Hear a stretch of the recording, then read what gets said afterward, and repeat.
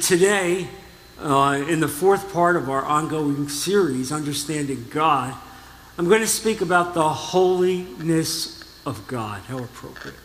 The holiness of God, which we don't really take into proper consideration. How holy is God? And what does his holiness mean to us? And what is his expectation of us because of his holiness? I'm going to start with Hebrews chapter 12, verse 14. You'll see it on the screen. Make every effort to live in peace with everyone and to be holy. Without holiness, no one will see the Lord. How about that? Be holy as I am holy. Walk with me in holiness. Walk with peace.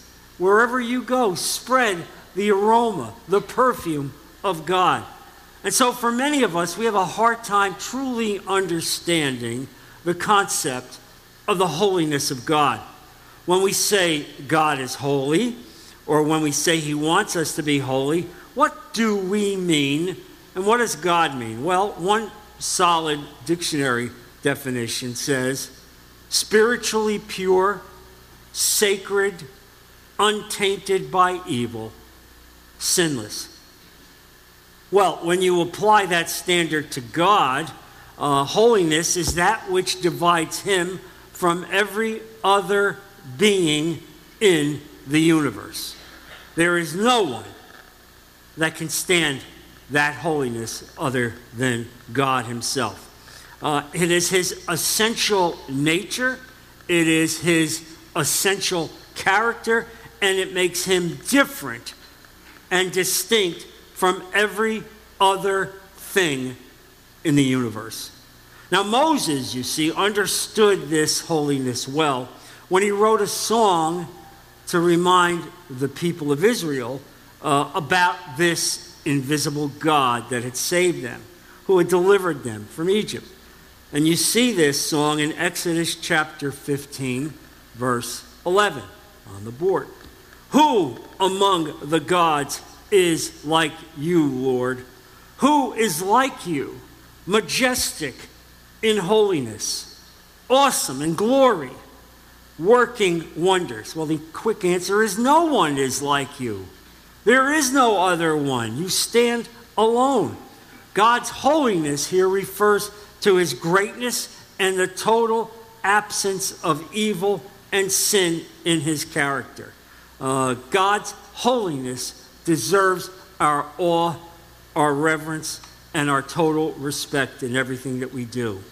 Now, the great theologian A.W. Tozer described this attribute of God in a beautiful way, and we should have that on the board. We know nothing like the divine holiness.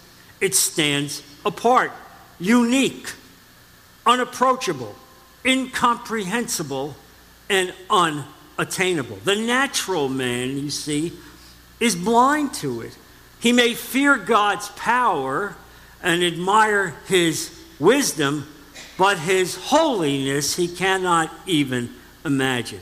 And so even with God's help, humanity is overwhelmed by his holiness long before we understand much about it. This leaves, you see, two important issues for us today. How does God reveal his holiness so that you and I can grasp it?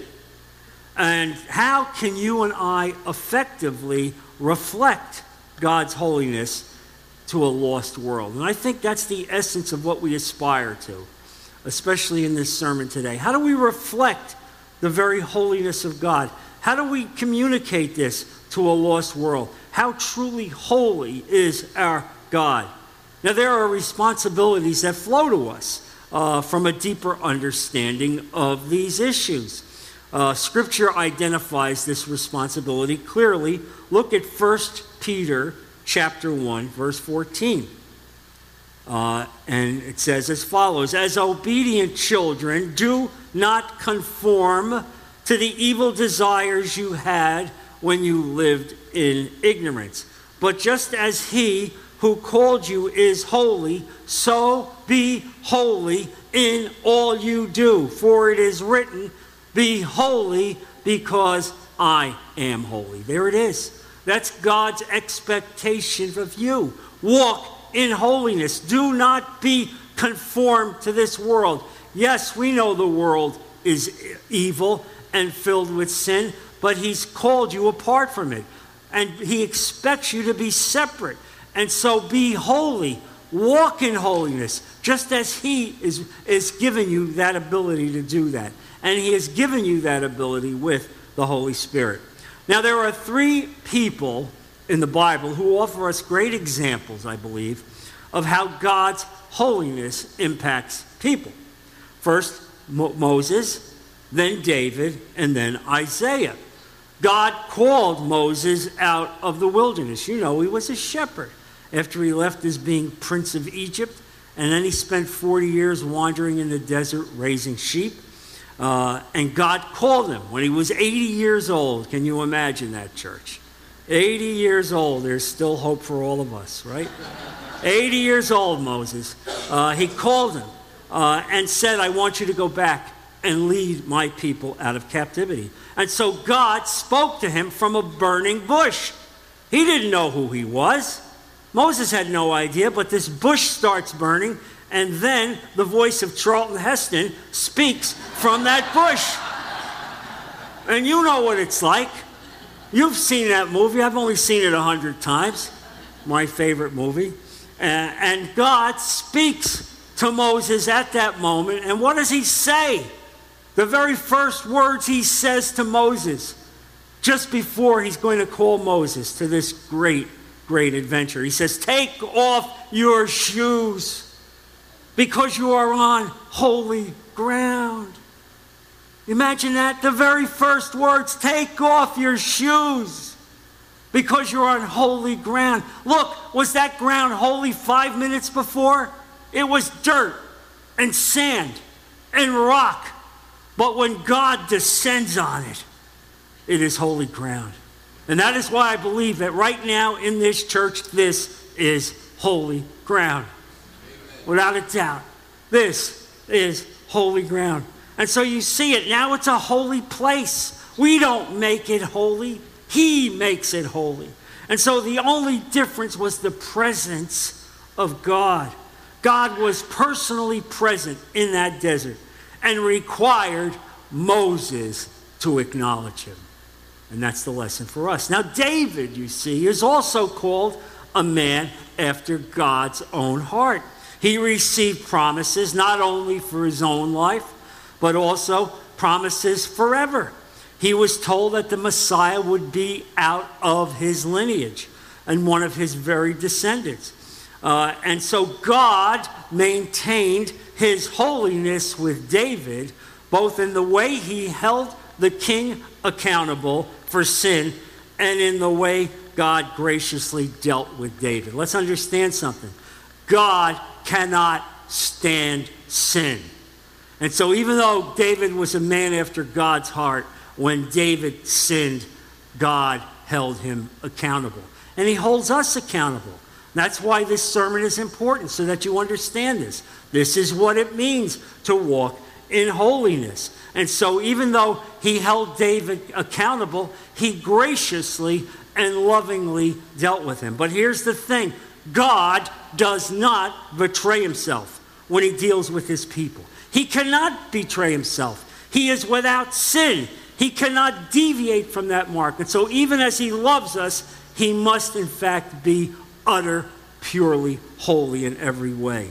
And so no, for us, after we reveal who we are, when we are unfaithful, when we break his law, when we sin, when we violate God's holiness, you see, well, there are consequences.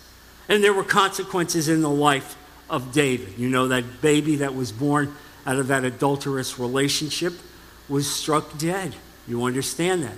And David had to deal with terrible sin in his own home when Absalom, his son, revolted against him. That was a terrible pain as Absalom tried to take the kingdom away from David. And David only lived to the age of 70. Now that was at a time when many people lived beyond that, but I believe that also was a consequence of the judgment of God. And you see how God deals lovingly. There's no question about this. I saw this in my own family when my father's two brothers who were recalcitrants, away from God in every way, and suddenly, after they were struck with serious cancer within a week of each other, can you imagine? Within a week of each other. And over the course of a year, God dealt with them, and they became born-again Christians, and they became closer to God and wanted to commit themselves to God. Yet, after 1 year, the Lord called them home. Why? Well, it turns out one of the brothers was already preparing to buy a bar in Newark, New Jersey. You understand what happens? We can't fool with the holiness of God. If he called you and he saved you and he brought you out of sin, he doesn't expect you to go back and dwell in the mud where you were before. And there are consequences.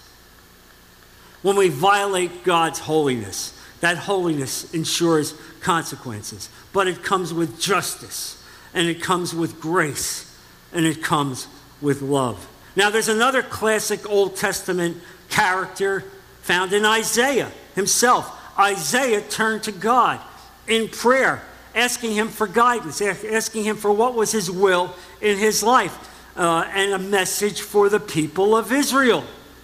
Instead, he was brought face to face with the holiness of God. And in this incredible passage, it was life-changing. Isaiah chapter 6, verse 1. In the year that King Uzziah died, I saw the Lord. Can you imagine? To have a vision of God himself. I saw the Lord high and exalted, seated on a throne, and the train of his robe filled the temple. Above him were seraphim, each with 6 wings.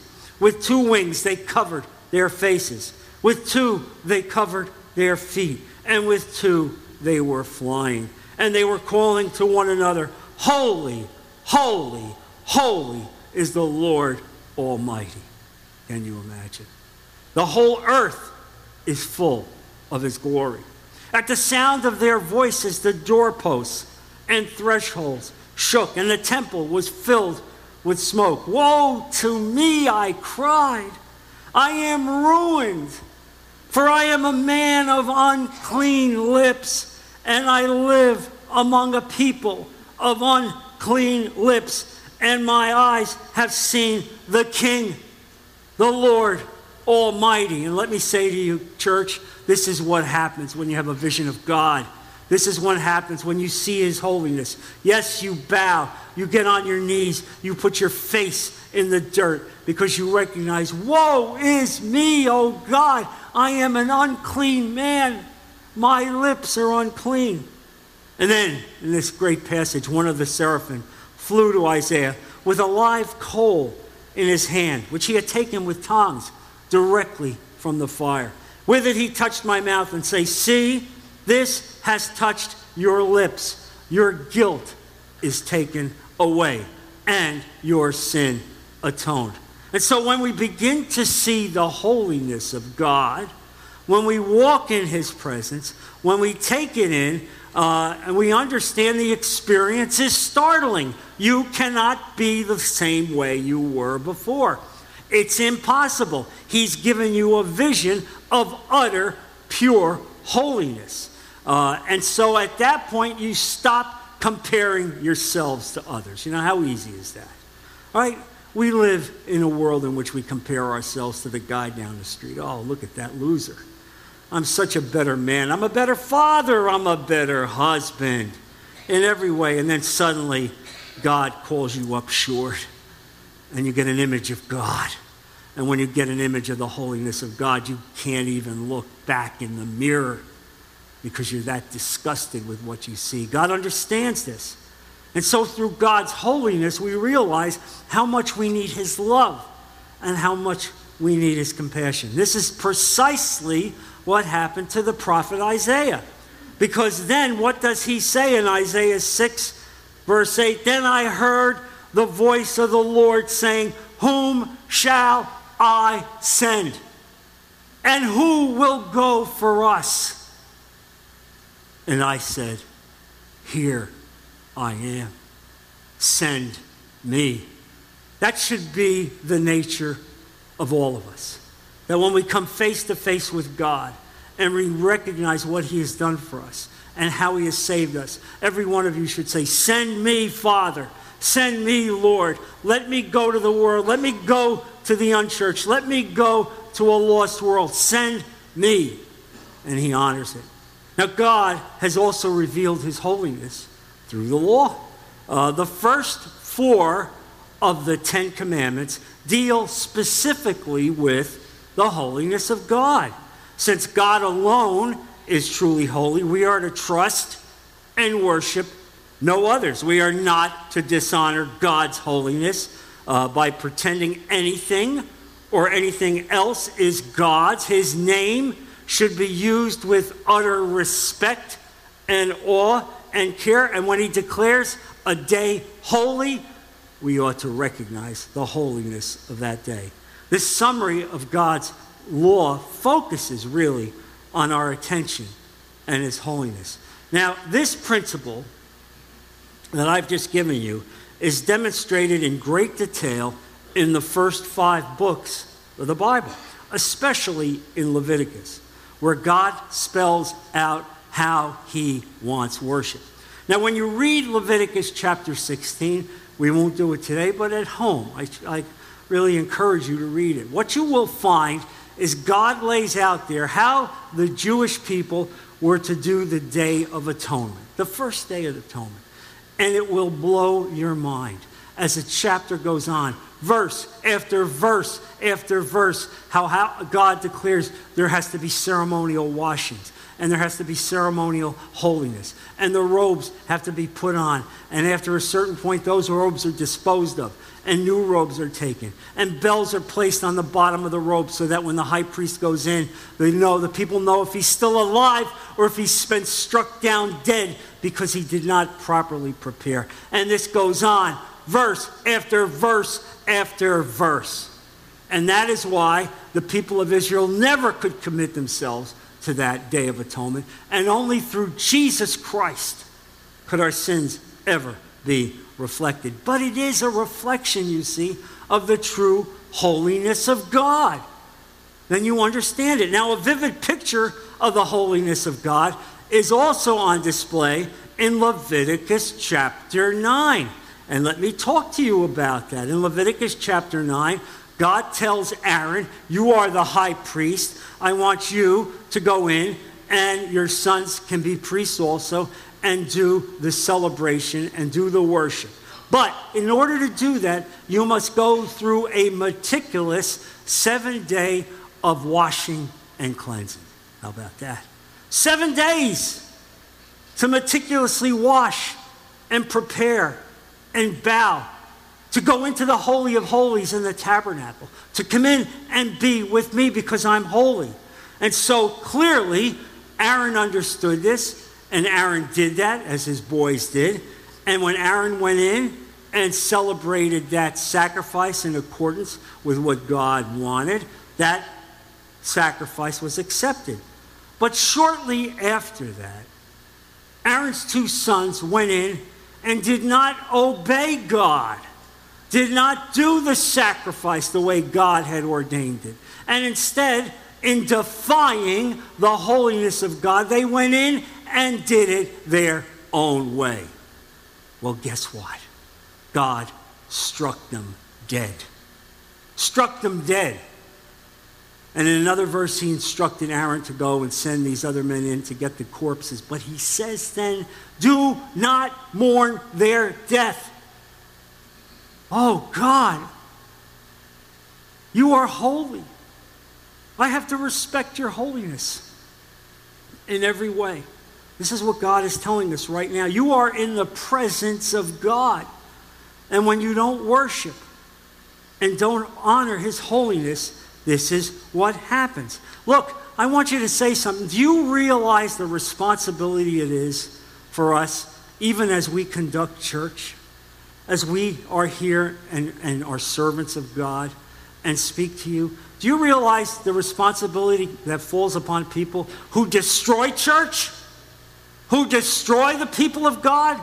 Do you have any idea if Aaron's 2 sons were struck dead because they didn't obey God? Do you think there's any difference for us today? You think God gives us any more slack? I assure you that's not the case. It is only because of the loving, patience, long-suffering nature of God that we don't see these kind of things come to pass every single day. Look, they were serving in the very presence of God. God's holiness was uniquely represented in the temple. Sin and disobedience had no place there.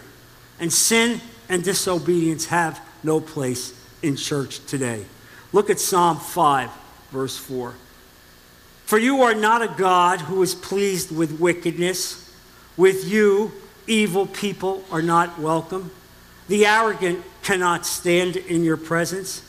You who hate all who do wrong, you destroy those who tell lies, the bloodthirsty and deceitful. You, Lord, detest.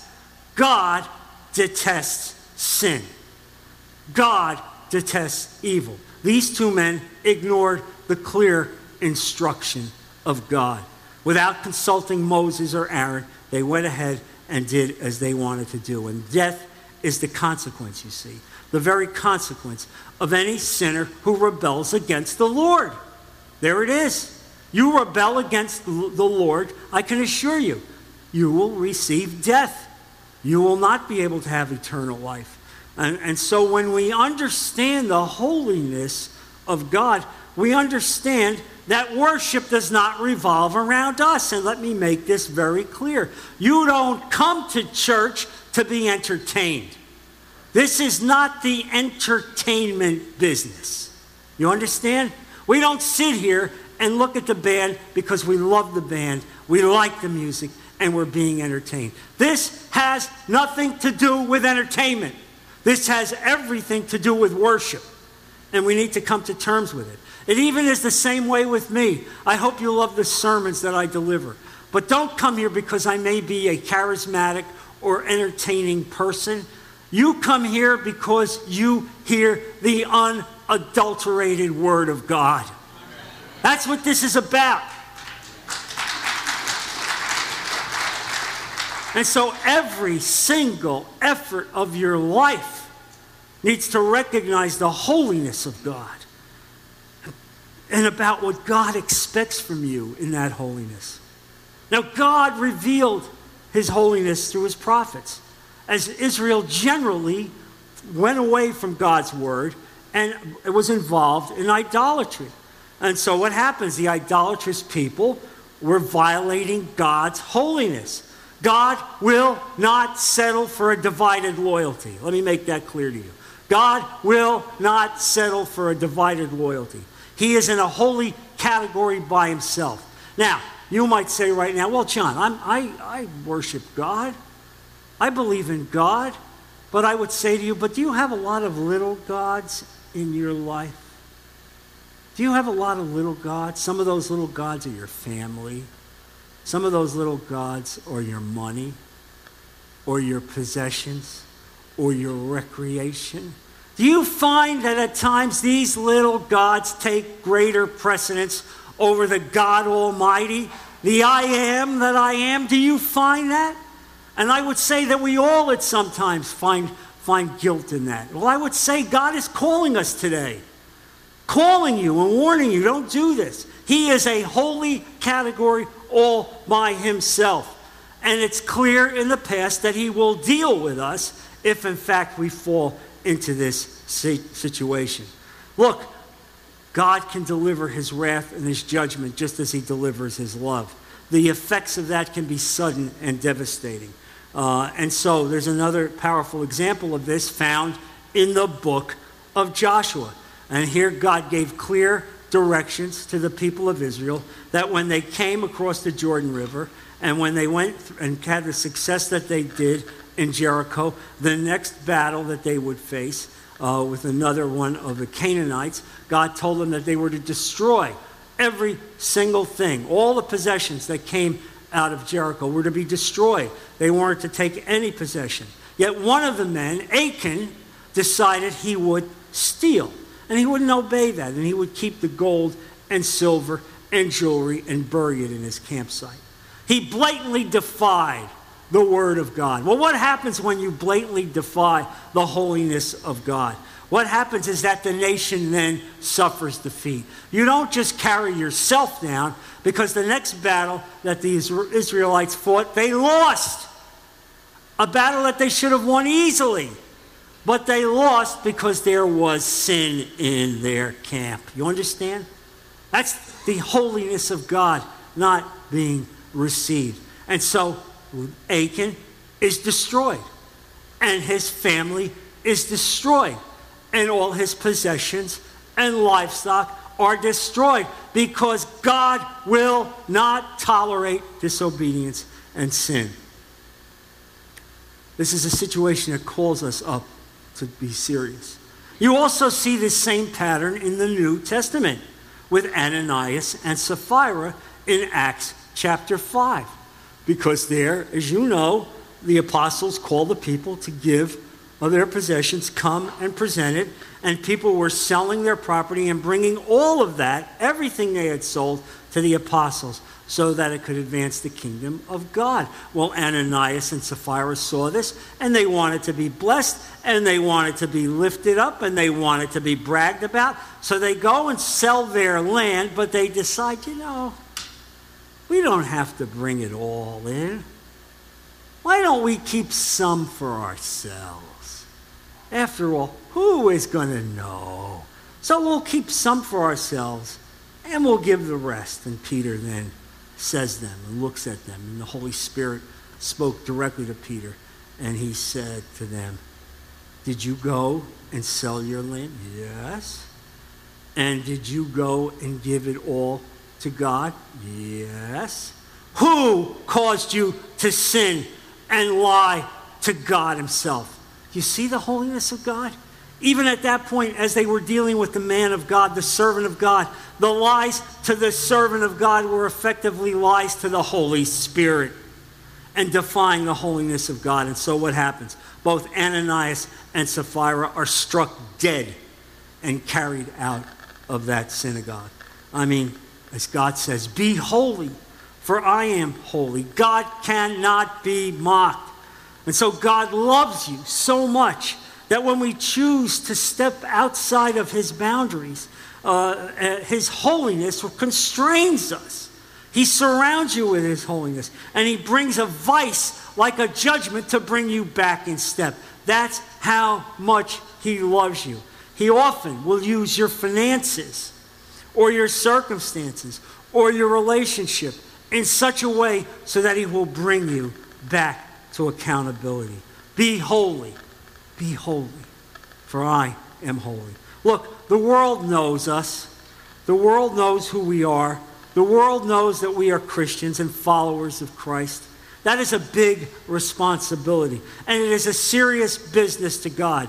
You think God is willing to take at risk you walking out into the world and living a slipshod life, knowing that the world knows you're a Christian? I think back to my father's brothers. No, he will not. He will not abide that kind of life. And so God's holiness causes us to respect him and to love him. God's true character will be revealed to us one way or another. And the greatest way we see the holiness of God revealed to us is through the life of Jesus Christ. God himself, that God would bankrupt heaven, to send his son to the earth to die on the cross, because his holiness demanded that our sinful lives could never come into communion with him.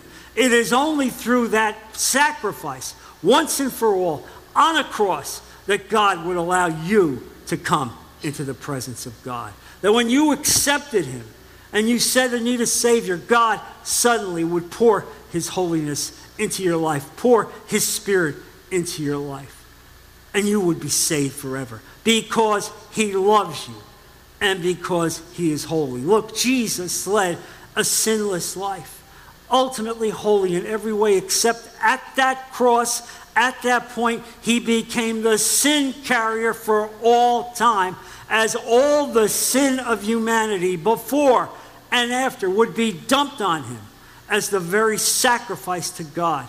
And it was at that point that God could not abide looking at his own son. And so at that point, the communion between Jesus Christ and God himself was cut off at that moment because he was a repository of sin. This is how holy our God is. This is the gift that he's given us so that we can be with him, that we can trust him and love him. This is an important message today, to understand the nature of holiness, what it means, the awe and respect that you need to have when you come into the church, when you sit and you continue in worship, when you sing the songs, you bow in worship because you're worshiping him. You recognize this is his presence. This is not an entertainment experience. This is a worship experience. And as we bow before him, as we see his throne, we understand what he did for us. And so he wants you to grow with him. He wants you to leave here and go out into the world and be the representative of him. He wants you to come into contact with people who see you and see a reflection of the God of glory, see the holiness in your life. Are you holy? No. But through the lens of Jesus Christ, God sees you as holy. And that's what we want to be. We want to be the messengers of God. Send me, God. Send me. That should be our message today. Right, church? Let's bow our heads. Father, I thank you so much for this message. Lord, we are truly struck by your holiness in every way. When we consider who you are, Lord, forgive us if in the past we have not properly considered your holiness.